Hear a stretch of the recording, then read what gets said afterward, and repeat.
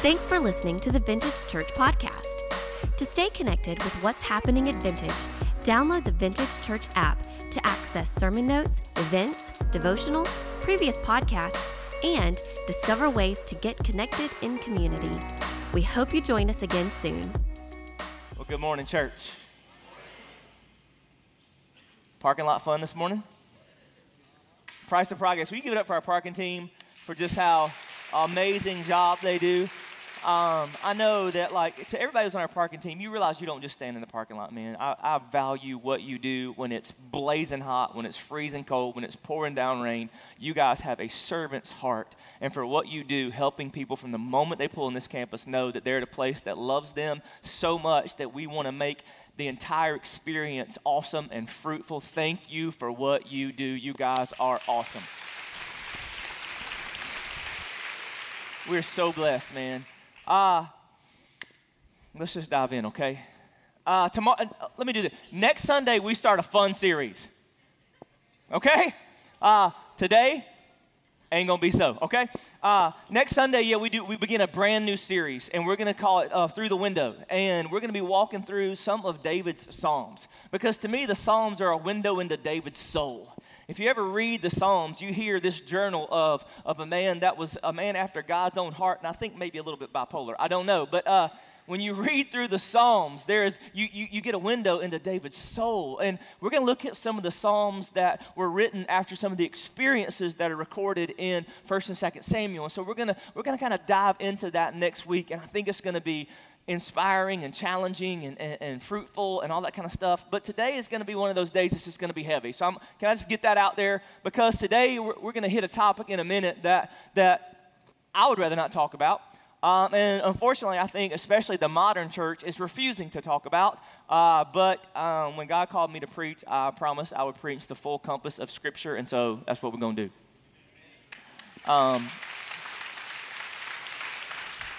We've been in a series called The Bottom Line, and we did this post-Easter for a reason, because we know a lot of people over the Easter season come to Jesus, they come to Christ and very new in their faith, and a lot of people at our church are fairly new to faith. Over the last year and a half, we've seen dozens and dozens and dozens and dozens of people saved and baptized, and you're starting this new journey with Jesus, and you're trying to figure all this stuff out. And let me just let you know, it's okay to not have it all figured out. It's okay to not have all the answers. It's okay to still be wrestling with a lot of what Scripture says. Come on, somebody. Like, I know it's like sometimes I think we find people that are so firm in their positions, and we still feel so unsettled, and almost like we begin to kind of doubt our faith, right? Because people come to us and say, well, you should know this by now. I've been a Christian for 5 minutes. Like, there's some things I don't know yet. And can I just say, that's okay. That's okay. Because there's some things that you have to wrestle with, but there are some fundamental things that, you need to wrestle with, but you need to settle them quickly. Because it's like if you start building the rest of the house on a foundation that's not shored, it's going to crumble. And what we've been trying to talk about over the last several weeks is those foundational things, those fundamental bottom lines. Those lines that God has drawn, that if you erase these, the whole house of faith just comes crumbling down. Because all the other things have to be understood through the light of all these things. That these fundamental things, if they're not settled upon, if you try to settle I don't want to call them peripheral things, but if you try to settle the other things before you've settled the fundamental things, you're going to settle the other things in the wrong place. You with me? Say amen. And so a lot of times we're trying to settle these really complex issues before we've settled the fundamental things of our faith, and there's a wonder why we're all over the place. And among the body of Christ, I've said every week, there's room for variance in some things. There is. But in the things that we've been talking about, I just don't think there is. I think you start moving these lines, and the devil doesn't want you to move them a mile. If he can just get you to move them an inch, he wins. And we started off first talking about the line of Scripture. That we believe the Bible is the authority of Scripture as the Word of God. And the reason why we start there is because it's from this line that all the other lines are drawn. That if you don't draw this line, then all the other lines are drawn. Where are you drawing them from? How are you determining where they're drawn and how they're drawn? And this isn't just a book. This is not just some random funny stories that maybe once had meaning, but this is the eternal Word of God. And that God has gone through all kinds of things to make sure that this was preserved for us and so that we have it. And we talked about kind of how we got it and all this other kind of stuff. But from this line, all the other lines are drawn. And when you dive into the Bible, you begin to learn, first and foremost, that there is one eternal God who created all things and exists as Father, Son, and Holy Spirit. That's the God of the Bible, the only one true God. And settling that God question is the most important question anybody will ever settle. The answer to does God exist will be the most important question you ever answer in the entirety of your life. Every other question compared to that question is absolutely insignificant. But when you say, yes, there is a God, and then you go to the right source to discover him, things begin to happen in your life. And what you discover is from the onset of the pages of Scripture, that eternal God created humanity unique and special. That we are created in the image of God, that all things reveal his glory, but we are the only thing that reflects his image. And he desired relationship with us. And from the onset, that relationship got messed up. That the bottom line is sin severed our relationship with God. The relationship that he desired for us, the relationship that he created, the relationship he gave us the option to choose with him, was severed when sin entered the world. And we have all sinned and severed our relationship with God. We've all done more than just messed up. We've all done more than just made mistakes. I've committed sin in my life. And it severed my relationship with God. But the good news is, the moment sin severed the relationship with God, in Genesis chapter 3, verse 14, it talks about the fallout of the fall. And in verse 15, it already points to Jesus.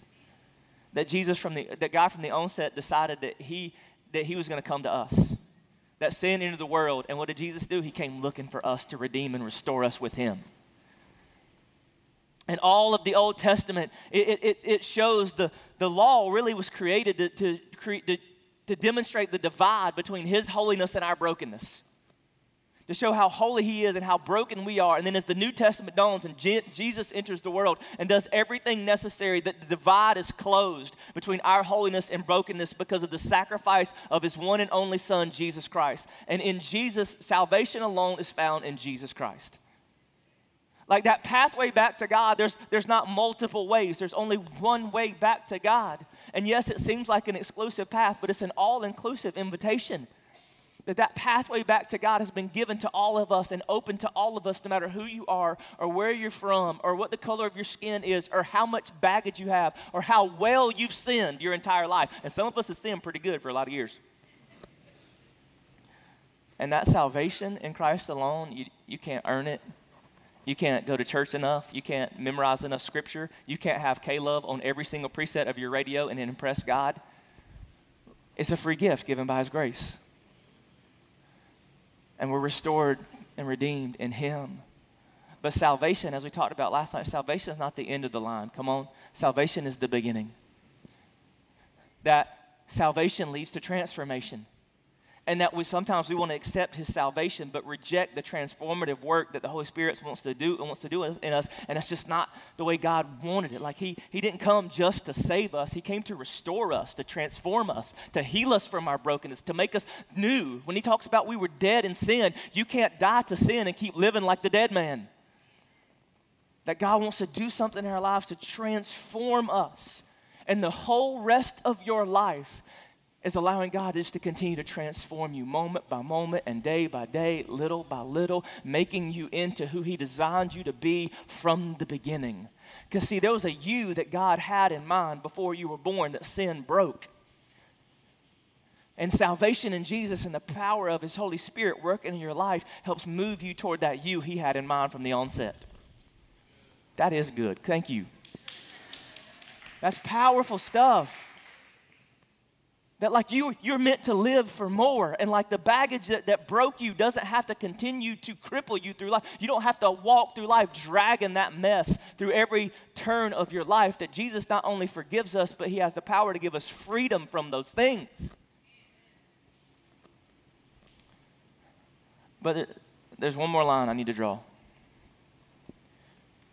See, that transformative work will happen the rest of your life. Like you never hit that.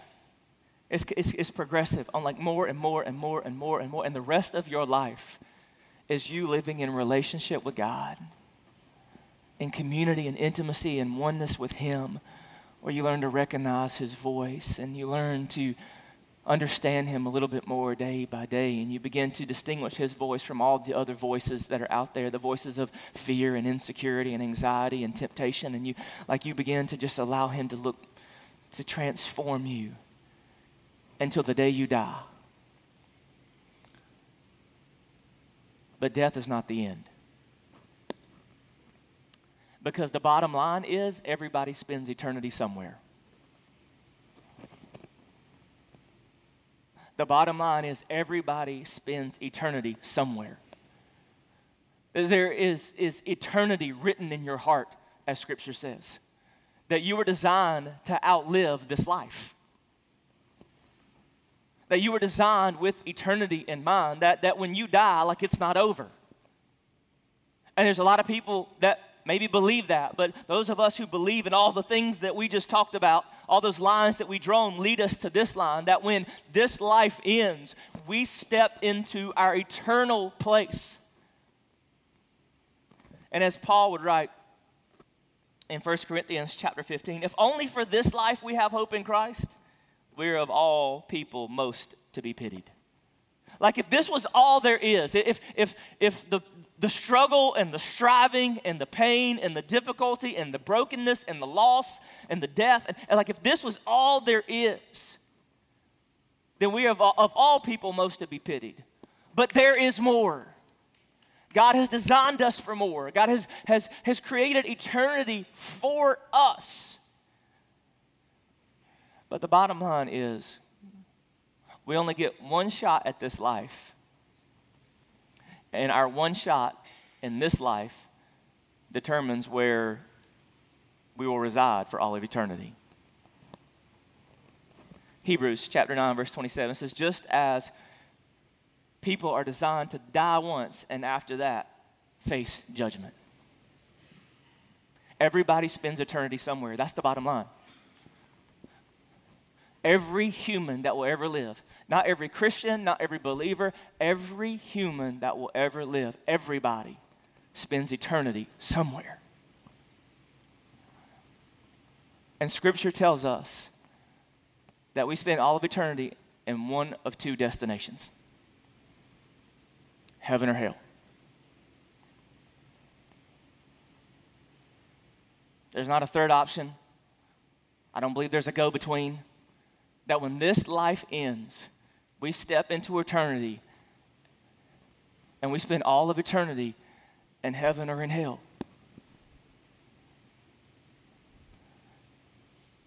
We love to talk about heaven. Heaven is a word we're not even afraid to use. Good heavens. But it's like we want to just strike hell out of our vocabulary completely. And in a lot of places we kind of have. And maybe even in some Christian circles we have.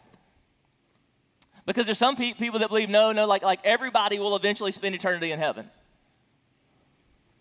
From books that have been written about it to just different concepts, like a good God would never send anyone to hell. I read that statement a lot preparing for this message. But hell is a biblical reality that we cannot ignore. Are y'all with me? I know it's heavy. And I'm just going to be honest, man, just through this week and over the last couple weeks preparing more and more for this message and realizing the weightiness of this reality is difficult. And I know you'd be like, well, Matt, why you got to talk about hell? Come on, man. Like, really? There's a lot of other things that you could be talking about. Like, why even talk about it? And again, I go back to, because Jesus did. That's one of the things we have to be reminded of. Like we love Jesus, but we've watered Jesus down so much to act like Jesus didn't say some stuff that he said. Even you do realize, even in everybody's favorite verse, the verse that's in the eye black of every believing athlete in the world, the verse that the entire world knows, if you've ever watched it, John 3:16. We love us some John 3:16, don't we? Like, that's something for a lot of people, that's the only verse they know. And they build an entire worldview off that one verse. But do you notice what it says in that verse? For God so loved the world that he gave his one and only Son, that whoever believes in him shall not perish but have eternal life. Have eternal life. But you notice she says, like, God's desire is you not perish, because perish is a possibility. Jesus came because perish was on the table. Are you with me? Like, even in that verse, Jesus is saying, like, I came because if I didn't come and people didn't have the option to choose me, the alternative is you die. Not like you die, it's death. Like there's death and then there's death. There's the earthly death and then the spiritual death. And I came so that the death wouldn't happen. That whoever believes in him shall not die, but have eternal life. And some of you say, Matt, that, like you're stretching it. Like, yeah, no, that's what he means. Like when he says perish, he doesn't mean that like you would just die earthly. It's a spiritual death. It's a different kind of death. It's the death that he's referring to. Mark chapter 9, verse 43 says, and if your foot causes you to stumble, remember Jesus talking about sin and the severity of sin and the extremes that we should go to avoid it. He says, and if your foot causes you to stumble, cut it off. It is better for you to enter life crippled than to have 2 feet and be thrown into hell. Jesus said hell.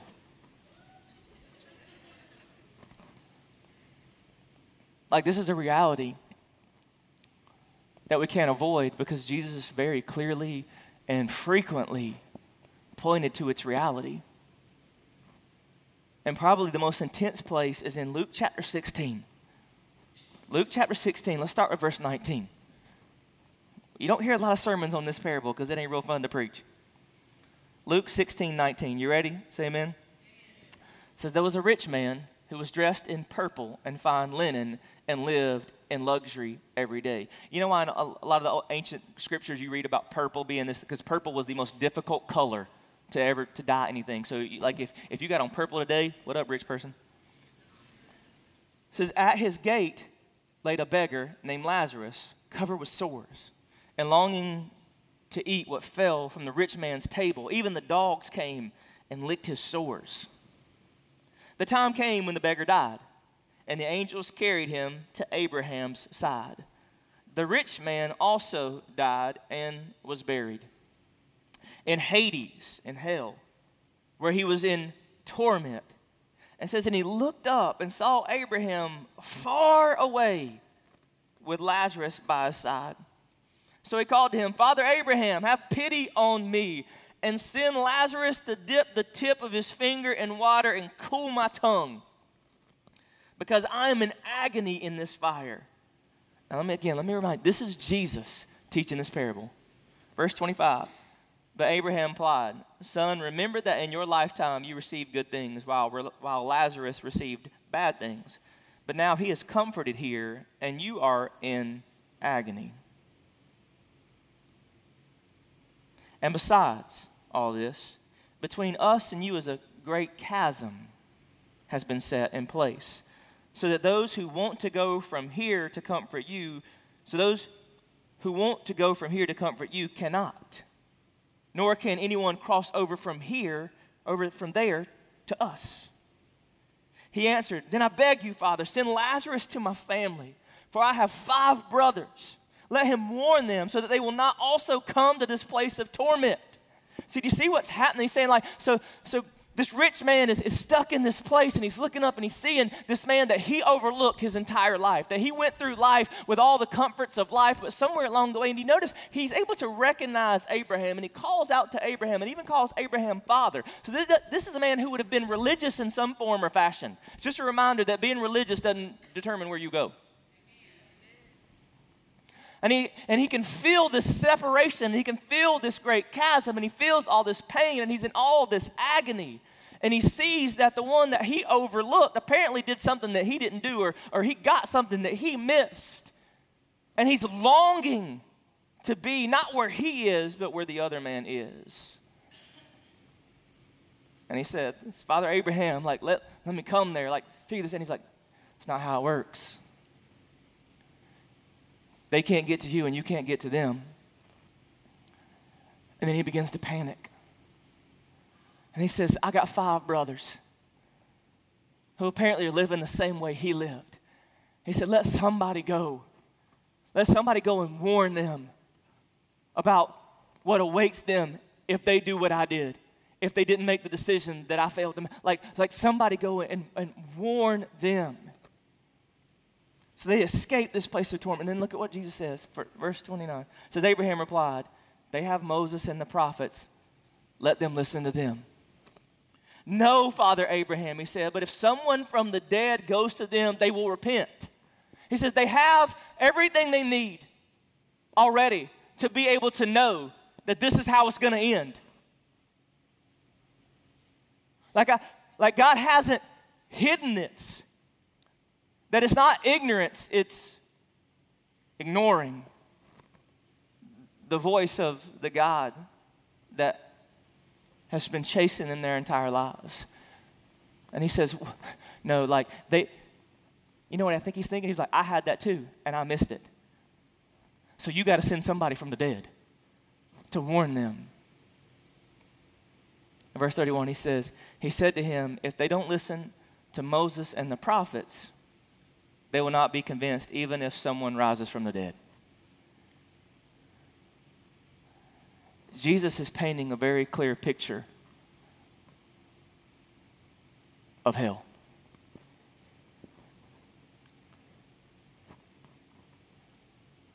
Like, it doesn't leave a lot of room for ignorance. That there is this divide, this separation, and it's eternal, and there's no going back, there's no reversal. And he's painting a very clear picture that, like, he has intentionally and powerfully put everything necessary on this planet in order for us to understand how we spend eternity and where.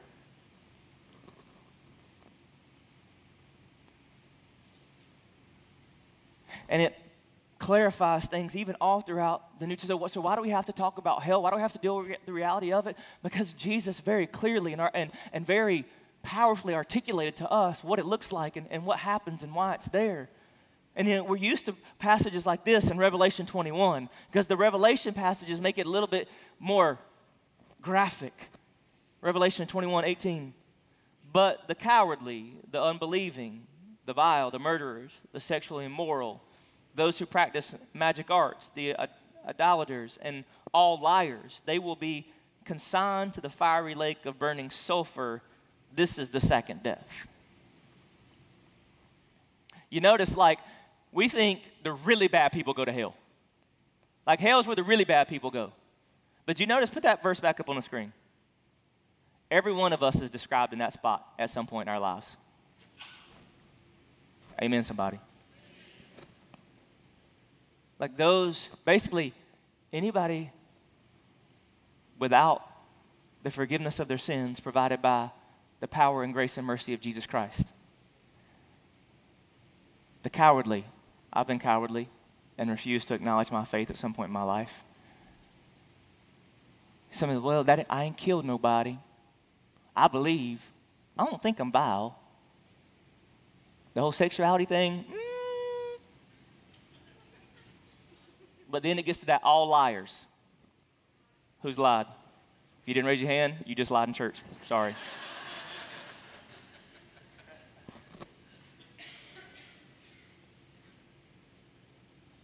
Paul would write to 2 Thessalonians chapter 1, verse 8. It says, he will punish those who do not know God and do not obey the gospel of our Lord Jesus. They will be punished with everlasting destruction and shut out from the presence of the Lord and from the glory of his might. Look at me. Everybody spends eternity somewhere. And there's one of two destinations that every soul spends in eternity, heaven or hell. And hell is real. And now let me just kind of let me help you kind of just grasp a little bit from what I believe Scripture says. Like, if you want to know what hell is really like, here's what it is. It's all of eternity completely absent from the presence of God. That is what hell is. It is eternity completely absent from the presence of God. I'll be honest, like, there's a lot of language about fire used for hell, but I don't believe that. I believe a lot of that language is figurative. Like, I don't think we spend people in hell. It's not like you're physically on fire for the rest of your life. You're completely absent from the presence of God. So all the sin and all the evil and all the brokenness of your nature consumes you for all eternity. Fire is the only thing that, like, basically is unrelenting in its pursuit. Just ask the people, the first responders in the room of fire. Fire doesn't care who you are or where you are, and like it just burns and burns and burns and burns for as long as it can, forever. And basically now, and when you die this second death that Scripture is talking about, this is completely absent from the presence of God. We think this world is bad, but you realize how bad this world would be if God's presence was completely removed from it. That evil is held at bay because of the goodness and grace and mercy of God. And hell is now God removing himself completely from that presence. And so you're consumed for all eternity by those evil desires. And so there's a lot of questions that come up. Again, I hear that question a lot. Well, how could a good God send people to hell? God's never sent anybody to hell. That's a choice that you make yourself. Because here's the thing. If you spend your entire life saying, God, leave me alone, eventually he will for all eternity. If you spend your entire life saying, God, leave me alone, eventually he will give you what you asked for all eternity. And see, your whole life you're saying, God, leave me alone. And he's saying, no. Because you don't know what it would be like if I left you alone. And I don't want you to have to taste what that really feels like. Because if you keep saying, leave me alone, I think C.S. Lewis said, you'll either say, God, thy will be done, or God will say, thy will be done.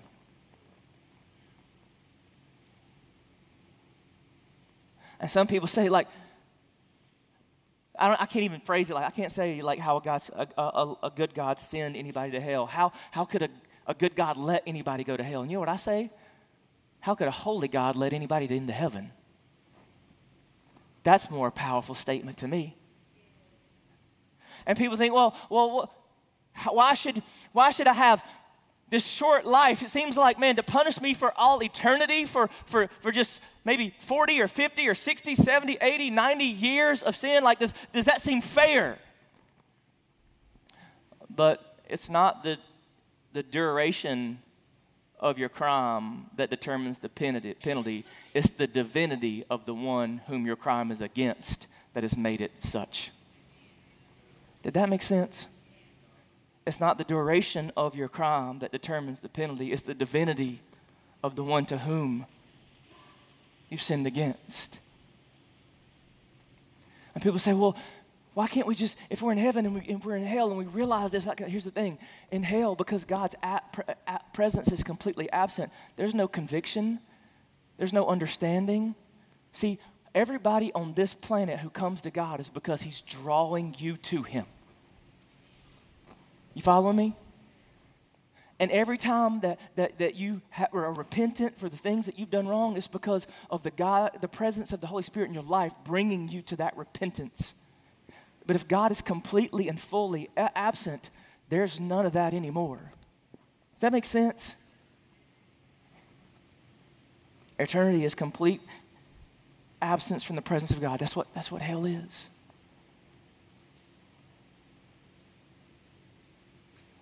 But the good news is there's an alternative. That heaven is what God's desire is for you. That all of history has been God doing everything that he could to bring you to him, to make a pathway, to open up heaven's gates for even the broken of the world. Revelation 21, he also says in verse 1, "Then I saw a new heaven and a new earth, for the first heaven and the first earth had passed away, and there was no longer any sea. I saw the holy city, the new Jerusalem, coming out of heaven from God, prepared as a bride beautifully dressed for her husband. And I heard a loud voice from the throne saying, 'Look, God's dwelling place is now among the people, and he will dwell with them. They will be his people, and God himself will be with them and be their God. He will wipe away every tear from their eyes, and there will be no more death or mourning or crying or pain, for the old order of things has passed away.'"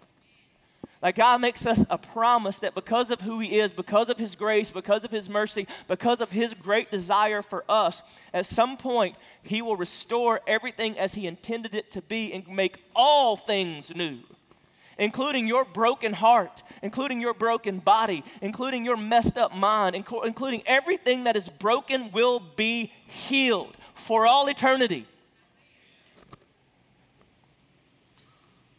And you know, it's funny. We think of heaven and hell. We think hell is me literally burning on fire for the rest of my life, for the rest of eternity. And heaven is me sitting in a weird-looking diaper on a cloud shooting arrows through the sky.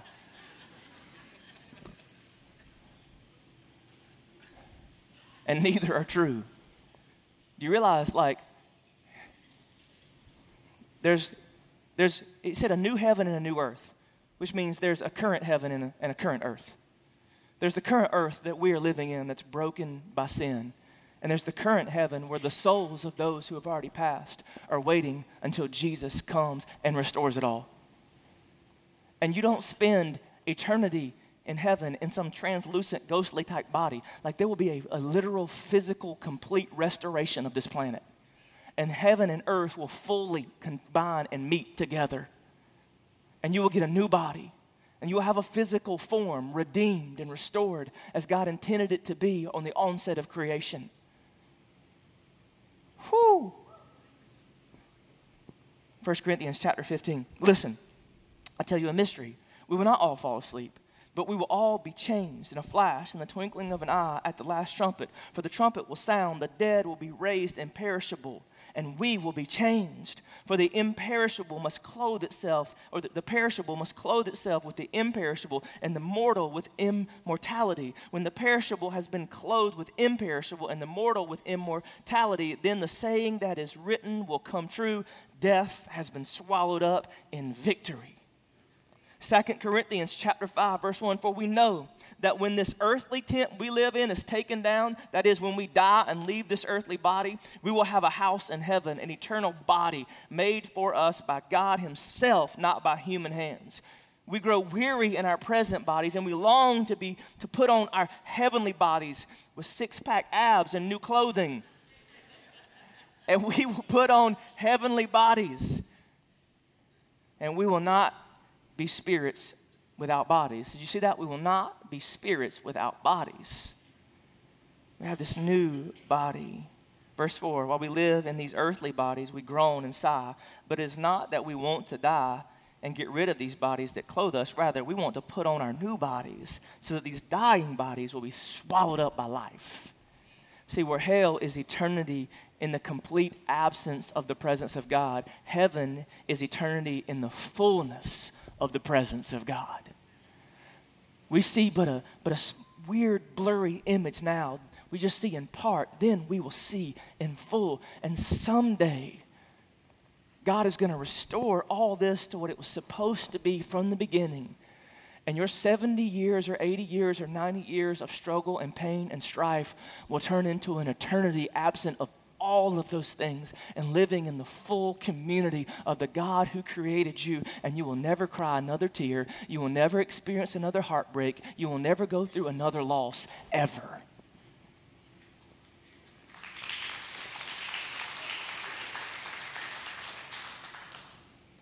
And God has made it really clear how you end up where you end up. Revelation chapter 20, verse 15, it says, "Anyone whose name was not found written in the book of life was thrown into the lake of fire."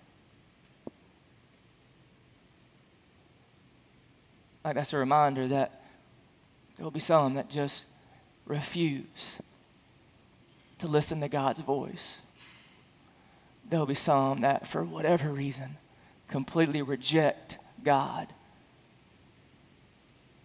and step into eternity absent from his presence.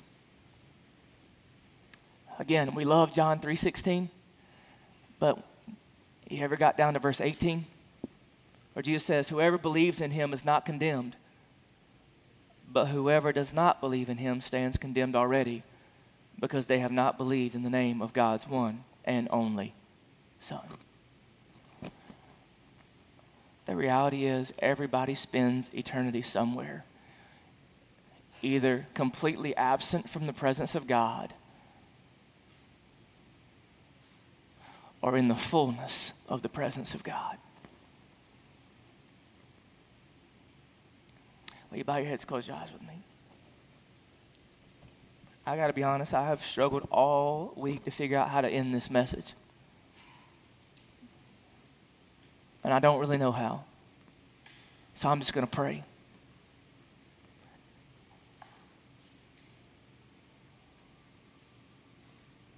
That's the bottom line.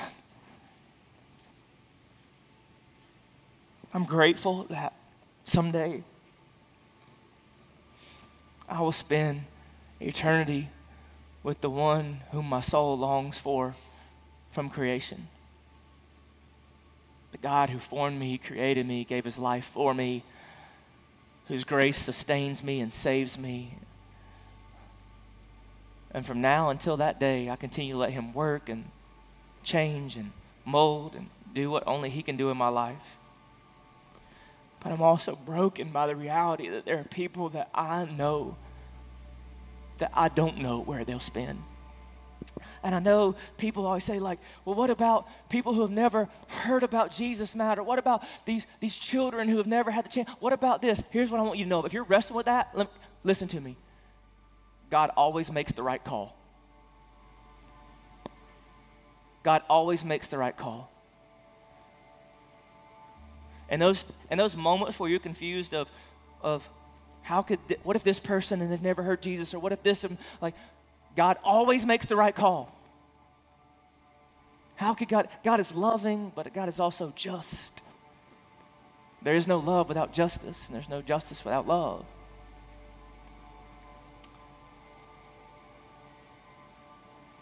Say, God, I don't know what we need to do now, but I'm glad that you do. So whatever you're saying to your people, may they be open to hear it. The reality is, everybody spends eternity somewhere. And we're grateful that you've gone to such great lengths to give us a pathway to eternity with you. So God, we lean into you right now and ask your Spirit just to do what only it can. In Jesus' name we pray. Amen. Thanks for listening to the Vintage Church Podcast. To stay connected with what's happening at Vintage, download the Vintage Church app to access sermon notes, events, devotionals, previous podcasts, and discover ways to get connected in community. We hope you join us again soon.